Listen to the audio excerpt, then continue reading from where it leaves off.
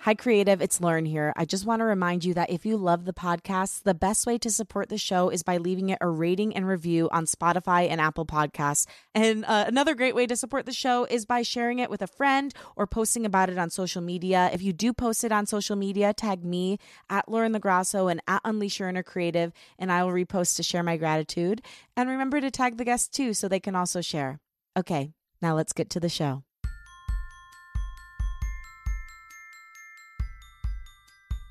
Do you know how much funding women of color get to start their businesses from venture capital?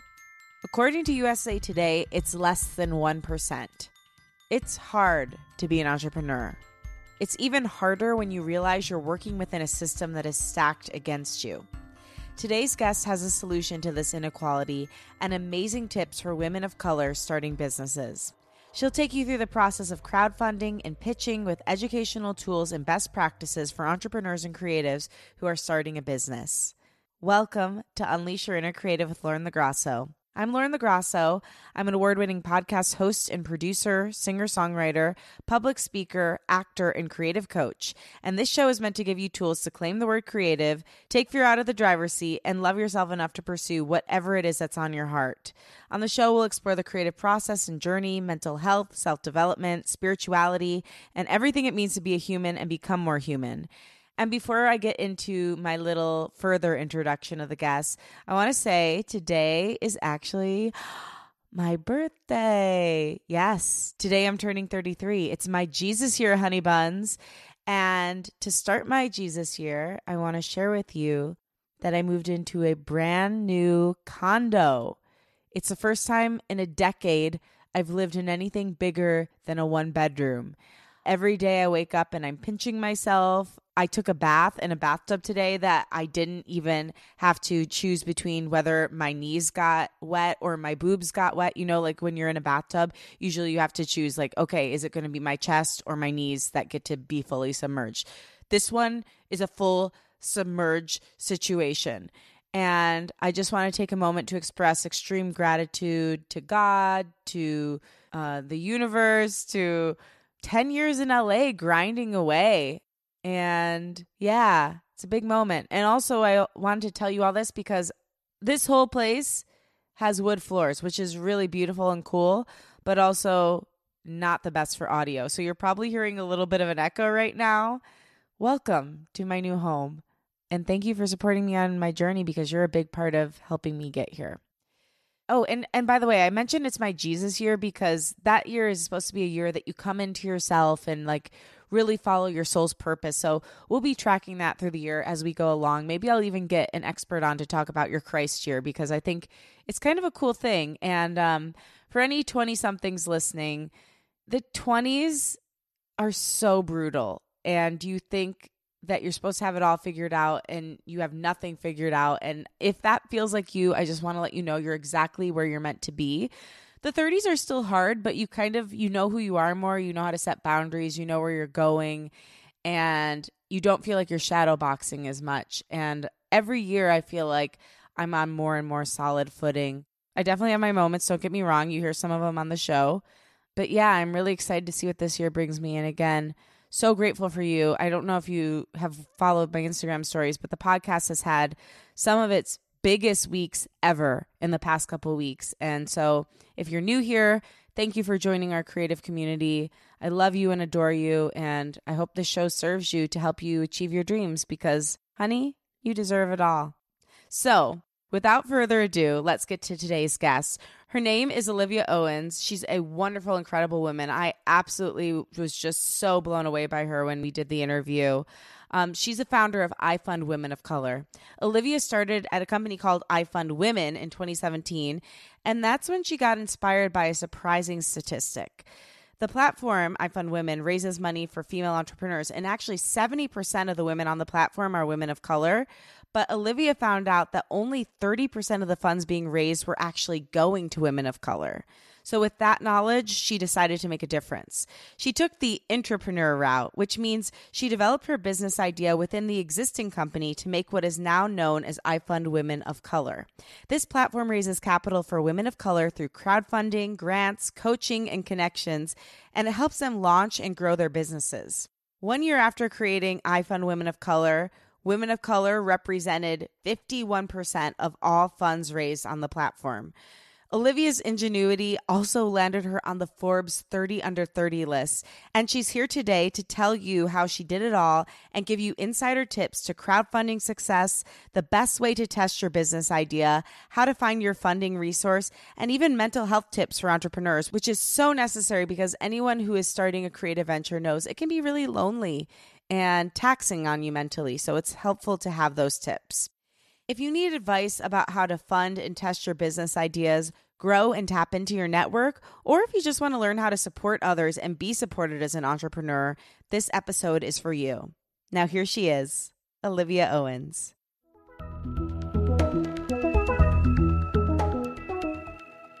Okay, well, Olivia, first of all, I love that you're Olivia Owens. I'm Lauren LaGrasso. We're two alliterative women repping it here.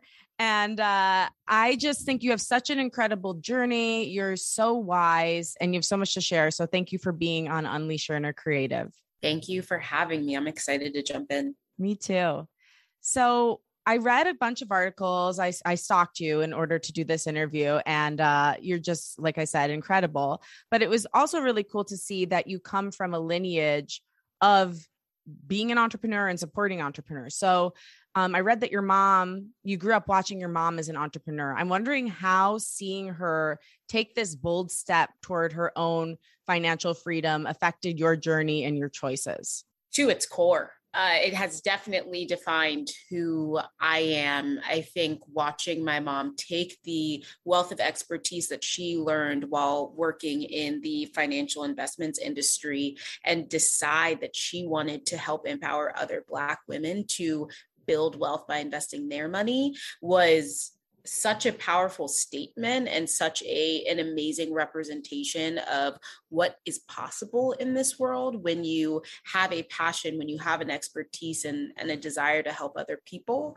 I think after I started out my career, it gave me the confidence to take a leap. Yeah. I spent 3 years in the HR industry, living in Baltimore. And then I've always known I wanted to live in New York. And it really helped give me that confidence that you can do big, bold things and land on your feet and also bring other people up along with you on that journey.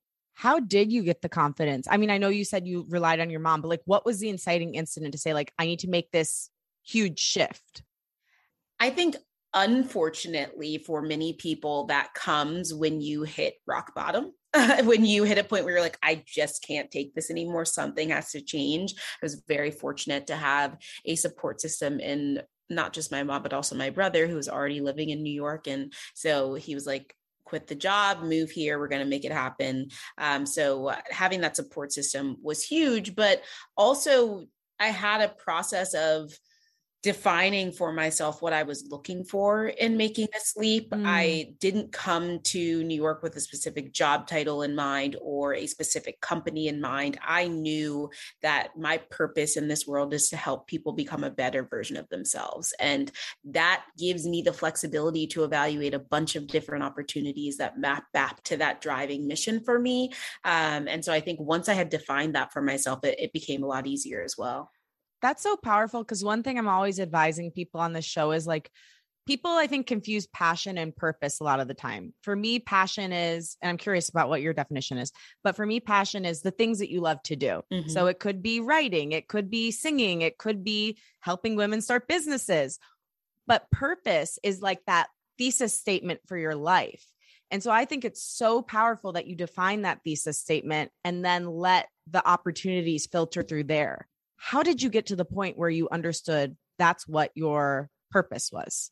I think if I were to look back on anything that I got excited about, I led the Palms team in high school. I took on a bunch of different leadership opportunities in different groups that I was a part of. And all of that leadership was mapping back to how am I helping other people? How am I supporting other people? And then just in my relationships, that's who I am. I'm the person that people go to, not when they're looking for necessarily the cheerleader, but when they're looking for the person that's going to tell them the truth. That's me. And the truth with love and kindness and the belief in them. And so I think that I tend to be a very self-reflective person. And so I think just spending a lot of time reflecting on what gets me excited and where do I see myself having the most impact. I think it was the combination of those two things. And something you talk about on your Instagram, I've seen it at least a couple of times, is allowing yourself to be helped. And it's really hard when you're a doer, when you're a coach, when you're a cheerleader for other people, to allow people to then, first of all, just like take up for you, but then on the next level, shine the spotlight on you. Where are you at in your journey with that? I am an extreme work in progress. I think same. Yeah. And I don't think there's a destination in this particular journey. I think as we grow and develop, every new level is new challenges, new obstacles, new things you didn't even know you needed to be worried about that come up. And you're like, okay, yeah, I can't handle this on my own. It's unreasonable for me to ask myself to do that. And I think the more I practice, the easier it gets. It's still really hard. I remember reading Glennon Doyle's book Untamed, and in there she talks about how there's no such thing as one-way liberation. When you free yourself, you inherently free other people. And when you think about what it's like to ask for help and how excited you get when somebody else asks you for help and they give you the opportunity to show up for them and make an impact, it's like, don't hold other people back from the opportunity to support you, because that adds value to them as well. And I think when I'm able to flip it into that perspective, it becomes a little bit easier. And then when I do it in practice and see it actually play out that way and see how my friends are like, absolutely, I'll do that. Or if it's my family, absolutely, I'll do that. And the life that it brings them to show up for me, I think that helps me go a little deeper in that asking for support. Yeah, that makes so much sense. And it's just so interesting because like the thing I'm struck by right now in life is that everything is the same everywhere. It's just wearing a different mask or a different piece of clothing. Yes. And so when you're saying that, it reminds me of like something that I think of so often, or at least that I hear people tell entrepreneurs or creatives that are pitching. It's that you're also, while you're asking for something, you're also giving them the opportunity to invest in an amazing product that, first of all, like they'll feel really good when it goes huge. But second of all, they could be making a lot of money. And so it's like, it's just interesting. I think it's just life gives us endless opportunities to learn our lessons. It does. And my friends and I always talk about, if you don't learn it here, it'll show up again for you to learn it later. And so I think when we do allow ourselves to experience that lesson, live that lesson, it becomes easier in the long run because it is so cyclical. Yeah, lessons are boomerangs like that. Mm-hmm. So tell me about I Fund Women and I Fund Women of Color. What was your journey like? So you're like, I'm taking the leap. I know I want to help people become their best selves. What was the moment from realizing that thesis statement to stepping into this incredible role? Yes. Well, there was a solid 6-month path of having no idea and questioning if I made the right decision and all of that. I remember during that period, it was probably like month 5 after I made the move. And I was starting to think, I don't know about this. I don't know if this was the right way to approach it. And I read this book called 3 Feet from Gold.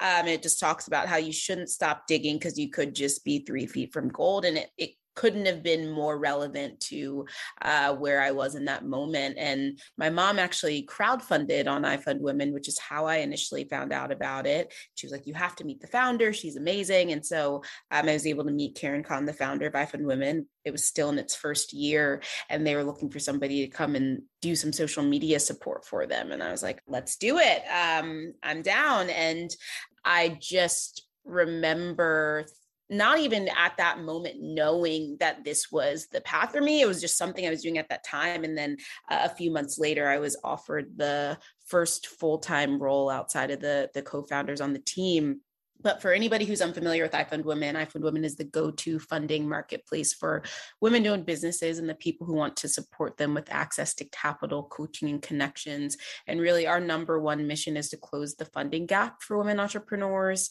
We provide access to capital through crowdfunding and grants. We do business coaching. We have a community, really all of the different components that go into helping women launch and grow successful businesses. That's what we're doing on our platform.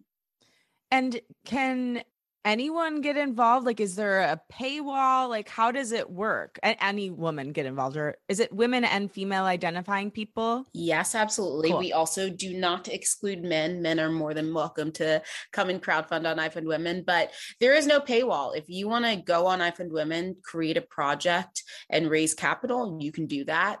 We highly recommend investing in the coaching because you don't learn crowdfunding anywhere else. First of all, there's so many myths and misconceptions about it, who can do it and what goes into it. And we've built out an entire method. It's a 4-step method for helping entrepreneurs prep, launch, and execute successful campaigns.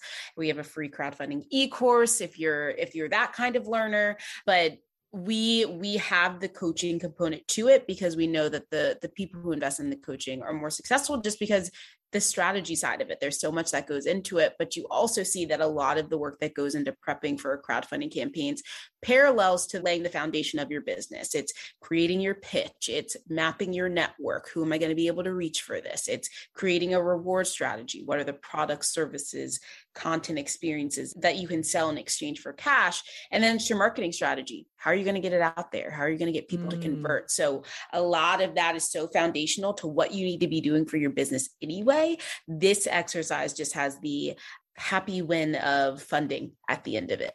Yeah. And I think that's so brilliant because a lot of creatives take like the first 2 steps or the first 3 steps, but then they forget like, oh my God, I have to market it and then figure out how to get it out there. And I love that you're giving those tools and also even telling people that these are the steps, because you could have the best idea in the world, but if you don't know how to create it and get it out to the masses and make people convert, it doesn't matter.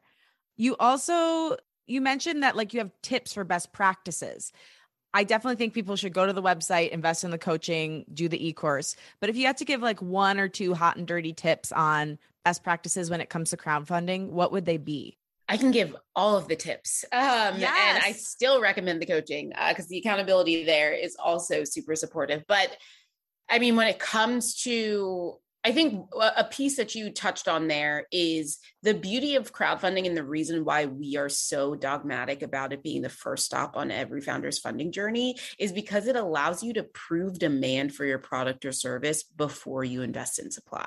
I think that you can have a really great idea, but you don't have a business until people are willing to pay for the thing that you have. And instead of spending years and years of your life, thousands of your own dollars to make this thing perfect, crowdfunding is a low risk way to put it out there and see not only are people interested in this thing, but are they willing to pay for it? And here's a vehicle where they can do that. And I can really test that out. And so when it comes to tips, I think first and foremost, it's getting clear on what it is that you're crowdfunding for. Crowdfunding isn't a tool that's going to help you fund the next 5 years of your business, but it can help you get over the obstacle that's in front of you right now. And I think so often we don't even know exactly what that obstacle is. So whether that's building out your prototype, whether that's launching your community, whether that's manufacturing the first line of your product, opening a physical space, there are so many different reasons to crowdfund, but you really have to define that for yourself and then figure out, okay, well, what's the minimum I need to raise to fund that thing? We could all use $100,000 for our businesses, but that's likely not what you need to get to the next step. And so clarifying that is going to help set you up for success in the long run, because raising $10,000, $15,000 is a massive feat. And so if you are really clear on what you're going to use that $10,000, $15,000 for, it's going to be that much easier for you to hit that goal. That's such great advice. And I was thinking about that because I've been, running my little side hustles. I don't want to say little, running my growing side hustles for a while now. And it's like, I'm finally in a place where I'm at least like taking in the money that I'm spending, which feels great, but it's like a constant slog. And I was just thinking, God, like $10,000 even would help so much, because Even I think seeing that number in your bank account does something to you mentally. Absolutely. It helps you know you have a foundation and that you're not going to have to constantly be spinning your wheels to keep whatever shaky foundation you have. Such great advice. Okay, so we can say you were one of the founding members of I Fund Women, but something interesting happened as you were working on it, and you came to realize, I think the number was it 60 or 70% of your population was women of color? 70%. 70%, but they were only getting 30% of the funding. Yep. And so what happened next? Yes. I mean, we see a similar funding disparity play out across other funding options, of course. And we said, not on our watch. This is something that we can impact. This is something that we can address. And so in January of 2020, I launched I Fund Women of Color, which is a program dedicated to advancing BIPOC founders and address the unique obstacles that we face when it comes to launching and growing businesses, and even more specifically, crowdfunding. We did some research with Caress earlier this year, and what was it? It was 60% of women of color stated that they didn't feel comfortable crowdfunding for their business. And that's really where the obstacle lies. It's getting women of color off the sideline to participate in crowdfunding, understand how it can work for them, and then allow them to leverage the method to win. But it's getting them off the sidelines that we wanted to do and accelerate them. And so we launched with Crest as our founding partner with a $1 million investment. And this past year, we ran the Crest Dreams Reality Fund, where we took 150 women of color through a program to help them prep, launch, and execute successful campaigns. Caress was the first funder of their campaign, and they got coaching scholarships. They got to do it in community. Week in and week out, we were in a space talking about the anxieties, talking about the fears, but also talking about the things that work, and sharing expertise. I think one of my biggest things is there's this scarcity fallacy that we've been sold, where if one person gets there, we have to gatekeep it because there can only be one. And the reality is we're cutting ourselves out before the system even can, if we're taking that approach. Well, that's what the system wants us to do. Exactly. I think it does come from, like, people were afraid they were going to die. Yes. So the system told them that the only way you could survive is to continue to shut other people out. But it's funny because we could have overthrown everything a long time ago if we just realized that we're all in this together. Exactly. And that's the key. It's how can we leverage each other to get further faster? That's what we're doing in this platform. And so in the first year of I Fund Women of Color, we moved the needle on the cumulative funding volume. Women of color now represent 51% of the funds raised on the platform. And I think that's just such a testament to, we see these massive systemic issues and we're like, where do we even begin? And we feel like we're at the bottom of a mountain. And I'm just really excited to see that all we had to do was listen to the women in our community, hear them out in terms of why something isn't working for them, and then create a solution that addresses exactly that. So I love that you did that. And you're just such a great example of change actually can be pretty logical and straightforward. Like, you just need to make the change. I'm a big logic girl. Yeah. But like, okay, so I don't know what the current venture capital numbers are. And for anyone that doesn't know, that's like basically like the fancy term for big investors. Mm-hmm. And I know that when I was working with Girl Boss Radio, it was 2% of all funding went toward women. And of that, it was 0.08% toward women of color. I don't know if that's a current stat. Yeah, it's 0.64 is Black and Latinx founders. And yeah, about 2% still for women entrepreneurs. Why won't they just do what you did? Like, what can we do to encourage them to get their shit together?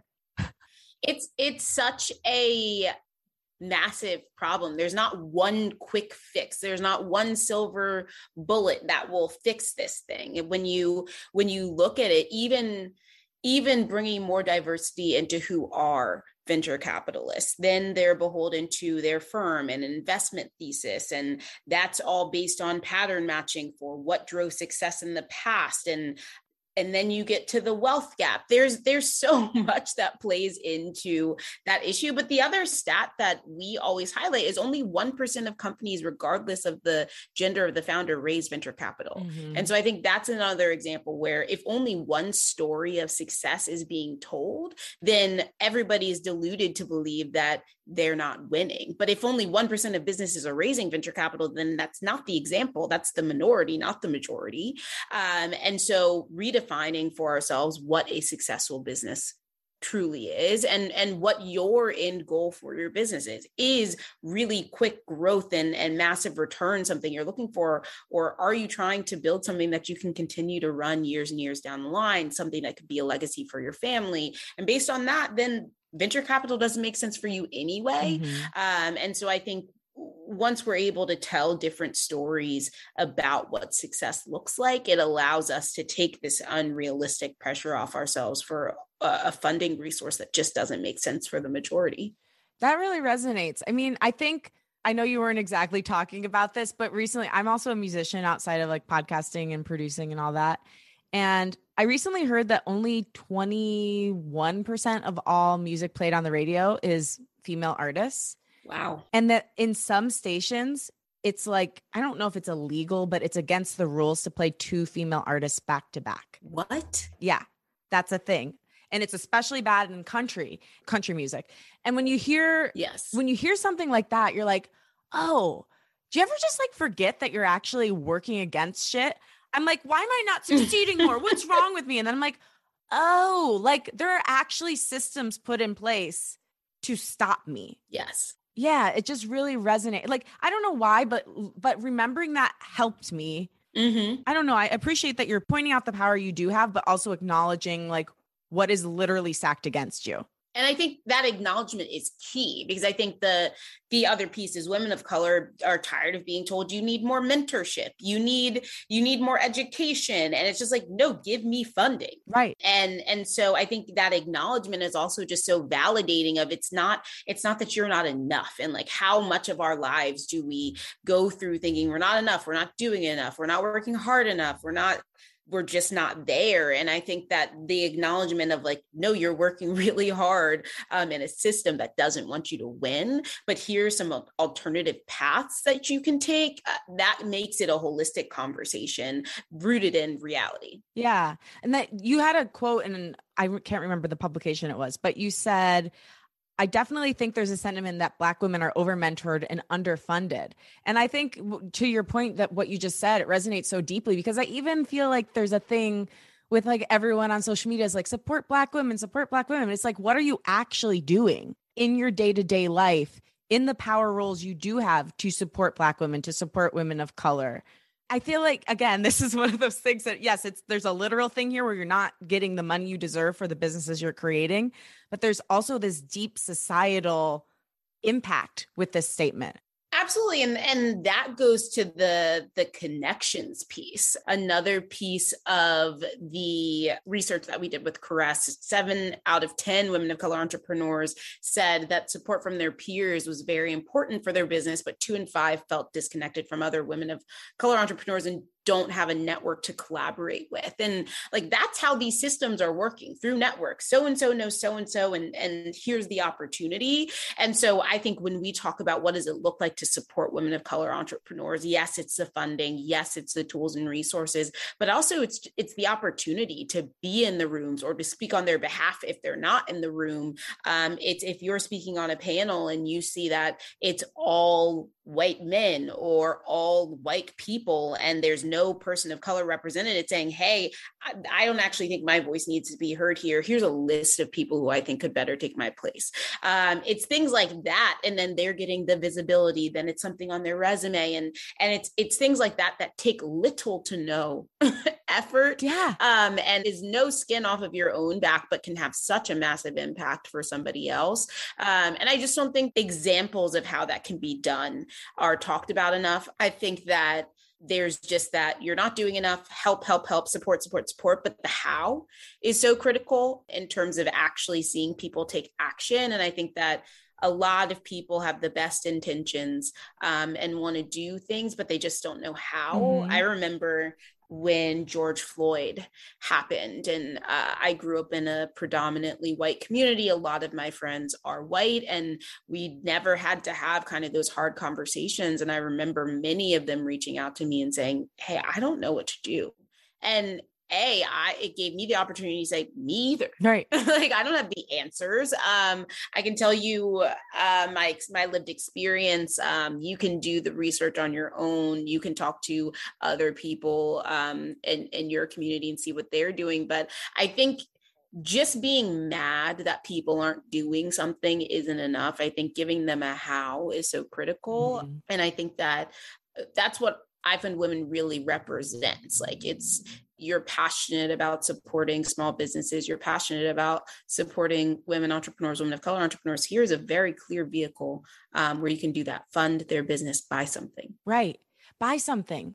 That's kind of my soapbox right now too, is like, it's so easy to actually support someone. It could be telling a friend about the product. It could be buying something really small. It could be sharing about it on your socials. Like, whatever it is, if everyone in your network did that for one thing that you're pursuing, we would all have such shorter paths and be able to be happier and have a kinder, more prosperous world.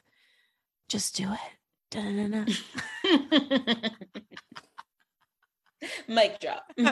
Yeah, no, it's really, really important. So, okay, you built this part of the business from the ground up. It's beautiful. There's so many amazing moments when you're building a business, but there's also really, really painful ones and frustrating and messy ones. So would you be open to sharing one of the painful or messy moments and how you got through it? That's a good question. I think when you're building a business, so often you're going in based off of a hypothesis that you have. And I think that once you start building the business and you build the community, then your community starts telling you what they need and what they'd like to see. And sometimes that's counter to the initial hypothesis that you set out to do. And I think it's having that flexibility to say, okay, yeah, I started this thing, but now it's kind of growing into something different than what I initially thought. I think that's a part of business. And I think for me as an entrepreneur, really, at iFund. What does that mean? Basically, I created a business inside of a business. So doing that inside of iFund Women, I think that there have been moments where I started out with a certain hypothesis of what I wanted to be doing, and needs kind of changed. And as time goes on, you change. And I think for me, it was just, there were many moments where I was like, I don't know that this is where I need to be. I started off as the marketing manager. Then I moved to business development. And then I was able to create iFund Women of Color. And I think like the biggest challenge for me in that initial switch was like, is there a place for me here based on what the need of the business is? And I'm so fortunate to have a leader who doesn't hire people based on how they can serve the business, but based on who they are and the value that they bring. So I was able to pivot throughout in a way that I don't think people always get the opportunity to. And so I think that the challenging times are the times where you're like, okay, I've been doing this thing, I've been grinding, I've been hustling, but like something's out of alignment. And that doesn't always mean you have to leave.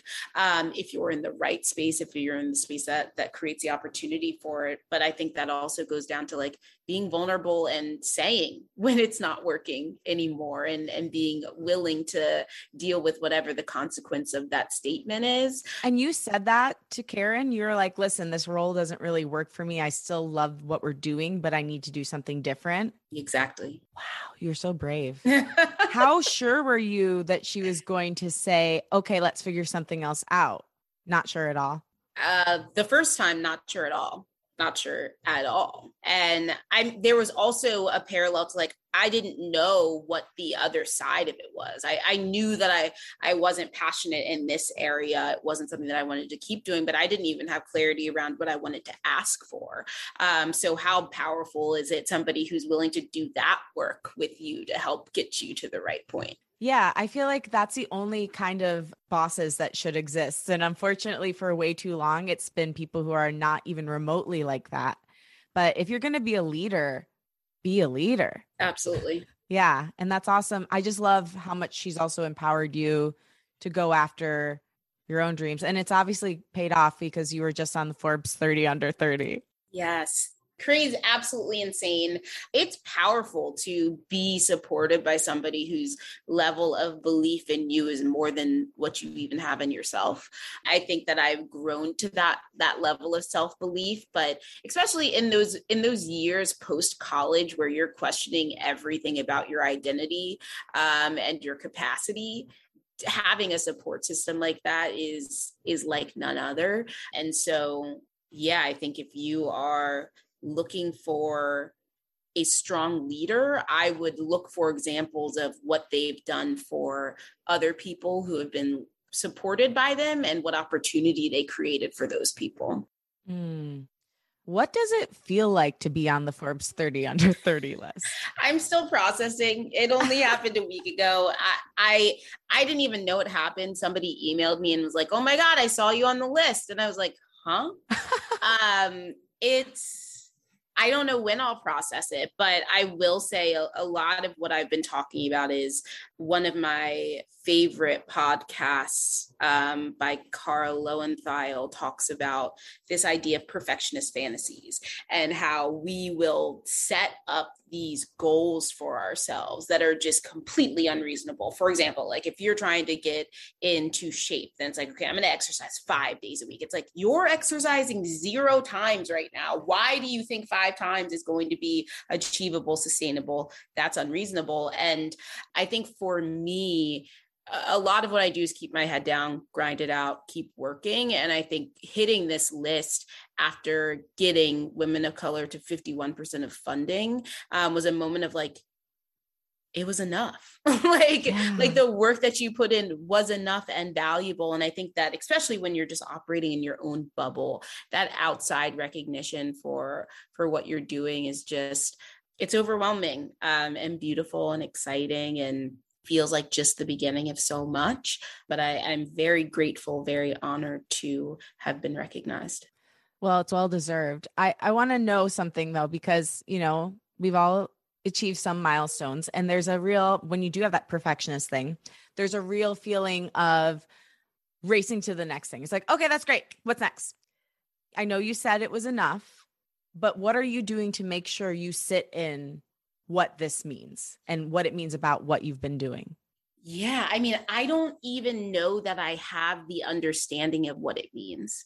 Like you hear people's bios and it's like Forbes 30 under 30, like nominated, whatever. But the opportunity just continues. It's a true catalyst. And so I think so much of that journey is just going to be seeing the opportunities that come from beyond this, but also just keeping the main thing. Like my mission, help people become a better version of themselves. If I can continue to apply that, then I'm going to keep going in the direction that I want to go. Because I think one of the things that I always talk about with entrepreneurship is there's this shiny object syndrome where you're just like, oh, another thing. And it's like, how are you distilling all of the shiny objects into things that serve a purpose for you? And that's your number one responsibility. So I think keeping the main thing, but also just being open and excited to whatever this catalyst brings my way.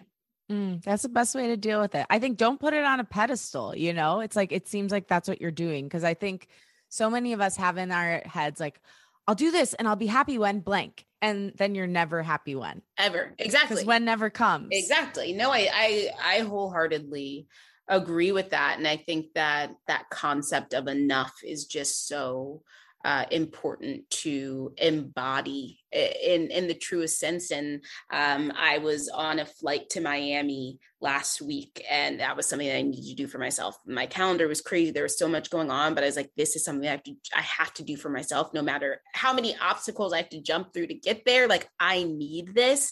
And I think that continuing to remind yourself that you are the number one priority, not all of these external things, or you will burn out. You will not be able to keep going. So I totally agree that prioritizing and focusing on what you need is going to be the most valuable thing versus pedestalizing all the external things. So true. And how do you advise the entrepreneurs that you work with and yourself on working through their own mental health? Because there's a real breakdown that can happen when you're the only person responsible for every single responsibility within your company.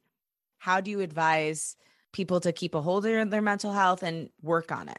It's an ongoing process, but I think also one of the biggest things that I talk about is removing this concept that you just need to get here and then everything will be okay. Because as I talked about at the beginning, it's like, it's new levels, new problems, new obstacles, new challenges. And so instead keeping it like, okay, like, how can I get to this next point? And then always be open to learning and growing and expanding rather than getting destination focused, I think is a big part. Also leveraging the support system. We do a weekly office hours with iPod Women of Color and a member meetup. And our community loves entrepreneurship is such a lonely road. Your friends and family only want to hear your business pitch so many times versus other entrepreneurs that are like, oh my God, I love what you did with that. Like, so getting yourself around people who are going through that shared experience, I think is also so critical. I think outsourcing as much as you can when you can, but also like understanding how you get there. I think as a tangible example, I think everybody wants to outsource social media. I think that it can be an absolute beast, but at the end of the day, you have to define the voice there. You have to cultivate the community around it before you can outsource it and let somebody else take it to the next level. And so I think it's like understanding where you need to get to even be able to outsource and understand what you're working towards. I think that's the other biggest piece. It's like, all of these concepts with building a business, from networking to building community to building a product, it's like, why are you doing these things and grounding yourself in that? So when you're like, I can't do another LinkedIn post, you're like, no, but once I do this LinkedIn post, it's going to help me get closer to the 10 advisors that I need on my advisory committee. It's reminding yourself why you're doing it, so you're not getting overwhelmed if like there's just too much. And then I think it's also just recognizing that you can't do all things. So those are some of the things that I coach our entrepreneurs through. And then it's also just like, be honest, like have those, say your fears, say your anxieties, to get the validation that you're not alone, because we're all feeling that. We're all going through that. And I think always getting that validation, we feel so alone in our emotions. We think that everybody else is on Instagram posting and she's out on this trip and whatever. We're all suffering in some way, no matter how open we are about it. And I think the more open we are about it, the easier it is to navigate through it, honor those emotions, not shove them down, and move through them. So, I mean, you just gave us an incredible Bible of mental health tips and also just like tactical tips for entrepreneurs. I'm going to need to like print that out, get a transcript, print it out and put it on my wall. One of my favorite ones you said was basically like, don't get too far away from your brand before you even know what your brand is. Yep. Because that's such an important one that I think I did that with this podcast. Like I was just like so over editing. Like I was editing every day for 2 years. And then I ended up outsourcing it to someone else. And she's amazing, but she's been out the past couple of weeks and I've gotten back into like the thick of things editing. And I'm like, oh, I got too far away from the show. So I think it's like, you know, don't do things that you don't need to do, but maybe every once in a while, do the things to make sure they're still happening in a way that's in integrity with the brand. Yes. Integrity. Keyword. You also mentioned pitching and that your family can only hear your pitch so many times. I love that. What goes into a powerful pitch? Like, are there any keys to every powerful pitch? Absolutely. So we have the iPod Woman Method playbook, which has a pitch script template inside of it. It has all of the questions that you need to answer and the order in which you should answer them. I think one of the biggest mistakes I see entrepreneurs make is They'll start with, well, 5 years ago, I was here and I had this problem. And then I went here, and you're a minute in and you don't even know what the business is. So my biggest thing is don't bury a lead. Give them the 1 to 2 sentence elevator pitch that sets the stage for what it is that you're going to tell them about. And then the other piece is recognize that not everybody who's listening to your pitch understands the problem that you're solving or even knows it exists. So leveraging stats that say only 0.64% of venture capital dollars are even going to Black and Latinx founders. Nobody just knows that stat unless they're living in this world, but it adds context to the severity of the problem and why it matters. And then I would say always having a clear ask, no matter who it is that you're pitching to. And if you're, for example, if you're writing or if you're applying to a grant program, and the grant is $10,000. And at the end, you say, I need $100,000 to be able to do X, Y, Z. Okay, well, we're going to go to somebody who needs this 10K, and this 10K would actually have an impact. It's like you have to adjust your pitch for the context of where you're delivering it. And so if you're at a pitch competition and the prize is 20K, speak to exactly how you would use that 20K. The people listening aren't going to do that work. They're not going to be like, okay, well, if she needs 100K, well, with 20K, she could probably get a quarter of that. We're not doing that. So make it easy for people to be able to help you and know exactly what it is that you need. I think those would be some of my biggest tips. And then you also had a great quote in one of your articles. You said, a critical thing is getting comfortable with making the ask. It's not just about putting your head down, grinding it out, and working really hard. It's about putting yourself out there and asking people to believe in you. If that feels very foreign to you, how do we get comfortable with making the ask? Yes. I think you start with what you know. One of the exercises that I've mentioned a little bit is mapping your network. It's the most tedious thing we ask you to do, but it's also the thing that makes you successful in crowdfunding. And I think that our network is this cerebral thing that just lives in our head. It's very intangible. We have 10,000 followers on Instagram. What does that really mean? And so putting your pen to paper on your network map gives you the understanding of, okay, where am I really strong in my network versus where am I really weak and where I could build some, and where I'm really strong. Who are those people? Are they people who could help me with potential partnerships? Are they people who are in my target audience? So maybe they want my product or service. And then go to them and show them how you can add value to them in some way. It's not, hey, if you could support my crowdfunding campaign, I'd really appreciate it. It's, hey, I know last time we talked, you were struggling with social media for your business. Through my crowdfunding campaign, I'm selling these social media packages that I think would be really impactful to you. And also you'd be helping me fund my business and push it forward. I think contextualizing the ask in that way takes the pressure off of you feeling like you're asking for charity or donation. It's like, no, I have a way to add value to you. And in exchange, you'd be helping me out. That's great. It's the same thing we talked about. It's like you're giving someone an opportunity. Exactly. You have a newsletter called The Discomfort Zone that I immediately need to subscribe to. I found out about it from your Instagram, which, by the way, Olivia, you're an incredible follow on Instagram. I want you to post more because I'm just obsessed. Like every single post, I was like, this changed my life. And I go to the next one, I'm like, my life is different now. Like they all have so much wisdom and depth to them. So just tell me a little bit about The Discomfort Zone, what it is, why you started, how we can subscribe. Yes, I started The Discomfort Zone in June of 2020, in the midst of the Black Lives Matter resurgence, I guess, or whatever we want to call it. And it was after facilitating really hard conversations with my friends on social media about Black Lives Matter and the riots and everything that was happening. And people were really interested to see the ability to have hard conversations in a compassionate, empathetic way. And that's how I approach all things, because I think one of the things I always say is, I think we have demonized the word ignorance, but in reality, ignorance is just to not know.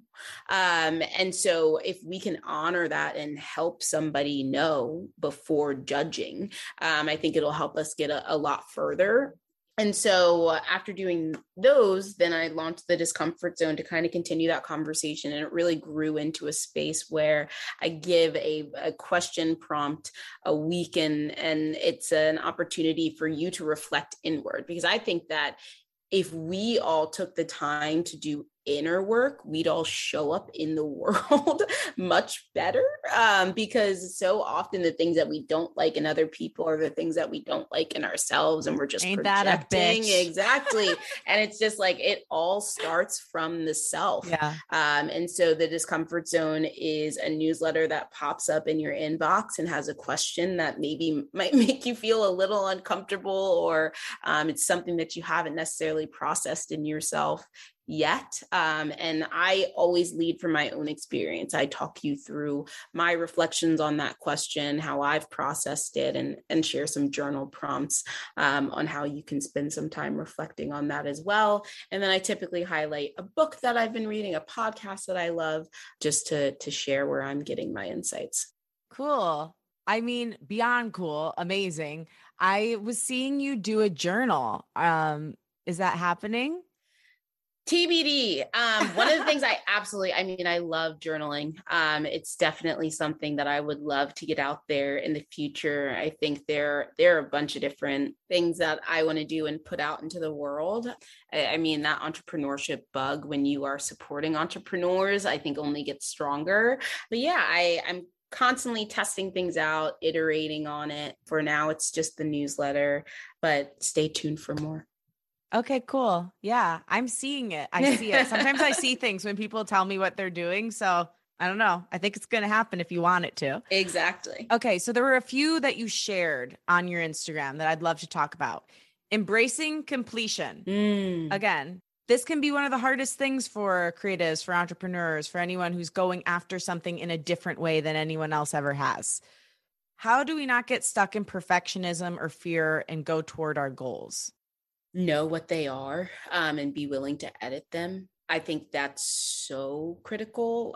I mean, the amount of times when I get on a coaching call with somebody and they're like, I hate networking, I hate doing XYZ. And it goes back to that understanding why you're doing it. What is the larger impact there? Is networking going to be the catalyst to you being able to help hundreds of women overcome college debt? Then let's network.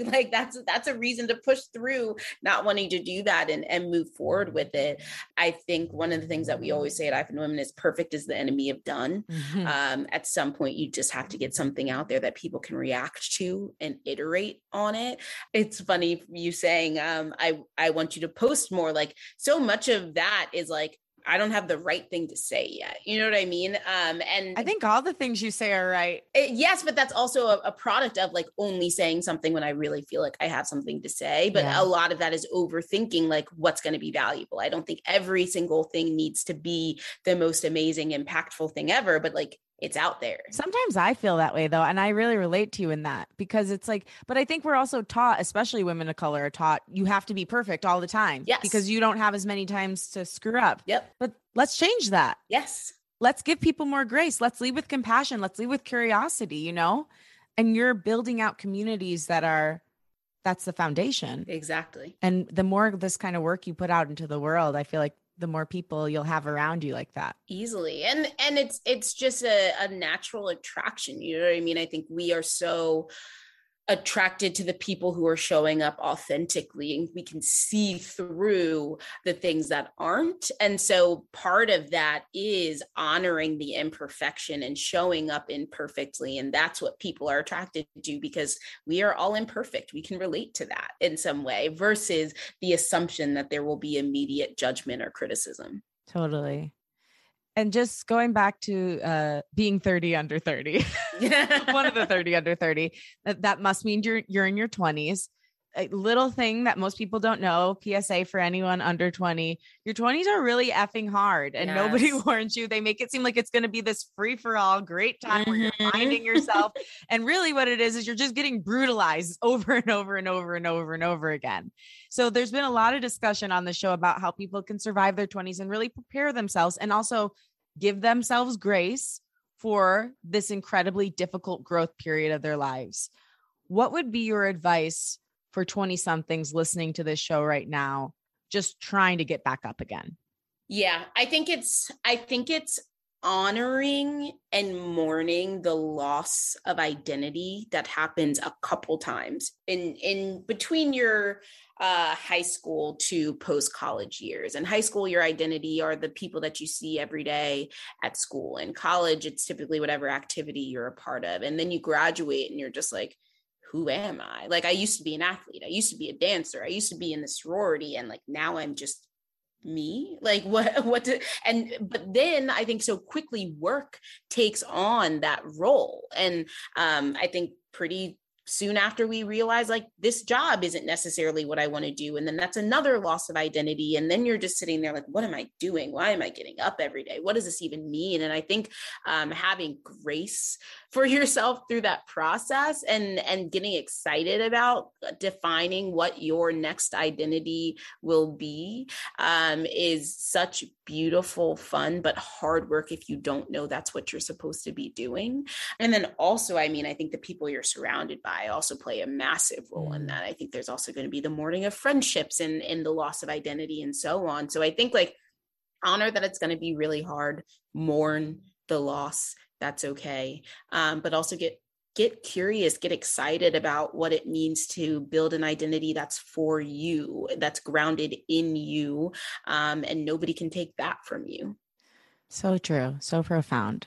So my final two questions have to do with a little bit of a younger version of yourself. You're talking about the Olivia that had been trying to figure it out for 5 months. You took this huge risk on yourself. You moved to New York. You didn't have a safety net. You were just going for it and you were about to give up. If you could say one thing to that Olivia with the person you are today, and you're like both standing in the same room looking at each other, what would you say to her and why? Trust your gut. Nobody has answers. Nobody knows the path. There's not one path. And I think that all you can do is what feels right for you in that moment. There was just so much doubt and questioning and just unknown. But everything that I did to get to this point was trusting what felt right. And the more that I do that, the easier it's going to be and the more right it's going to be. So it's definitely trust your gut. That's beautiful. And what do you think she would say to you today, seeing everything that you've done? I think she would say, you are more than enough and don't forget to create space for joy. Beautiful, Olivia. Thank you so much for all that you shared, for your heart, your warmth, the incredible work you do out in the world to support women of color and women everywhere. You are an inspiration. You're wise beyond your years. And I can't wait to see what you do next. Thank you for being on the show. Thank you for having me and for having such open, vulnerable conversation. Thank you for listening, and thanks to my guest, Olivia Owens. For more info on Olivia, follow her at Olivia L. Owens on Instagram. And if you'd like to learn more about I Fund Women of Color, check out ifundwomen.com/WOC. Thank you so much to Unleash producer Emily Shulmanovich. You can follow her at We Can't Find Emily. Thank you to Liz Full for the show's theme music. Follow her at Liz Full. And again, thank you. If you like what you heard today, remember to rate, review, and follow the show on Apple Podcasts or wherever you get your podcasts. Share the show with a friend and post about it on social media. Tag me at Lauren LaGrasso and at Unleash Your Inner Creative, and I will repost to share my gratitude. Also tag Olivia at Olivia L. Owens so she can share too. My wish for you this week is that you let your identity and the identity of your business or creative project grow and learn and evolve to whatever it needs to be. Let your purpose guide your destination and your definition of success, never the other way around. I love you and I believe in you. Talk with you next week.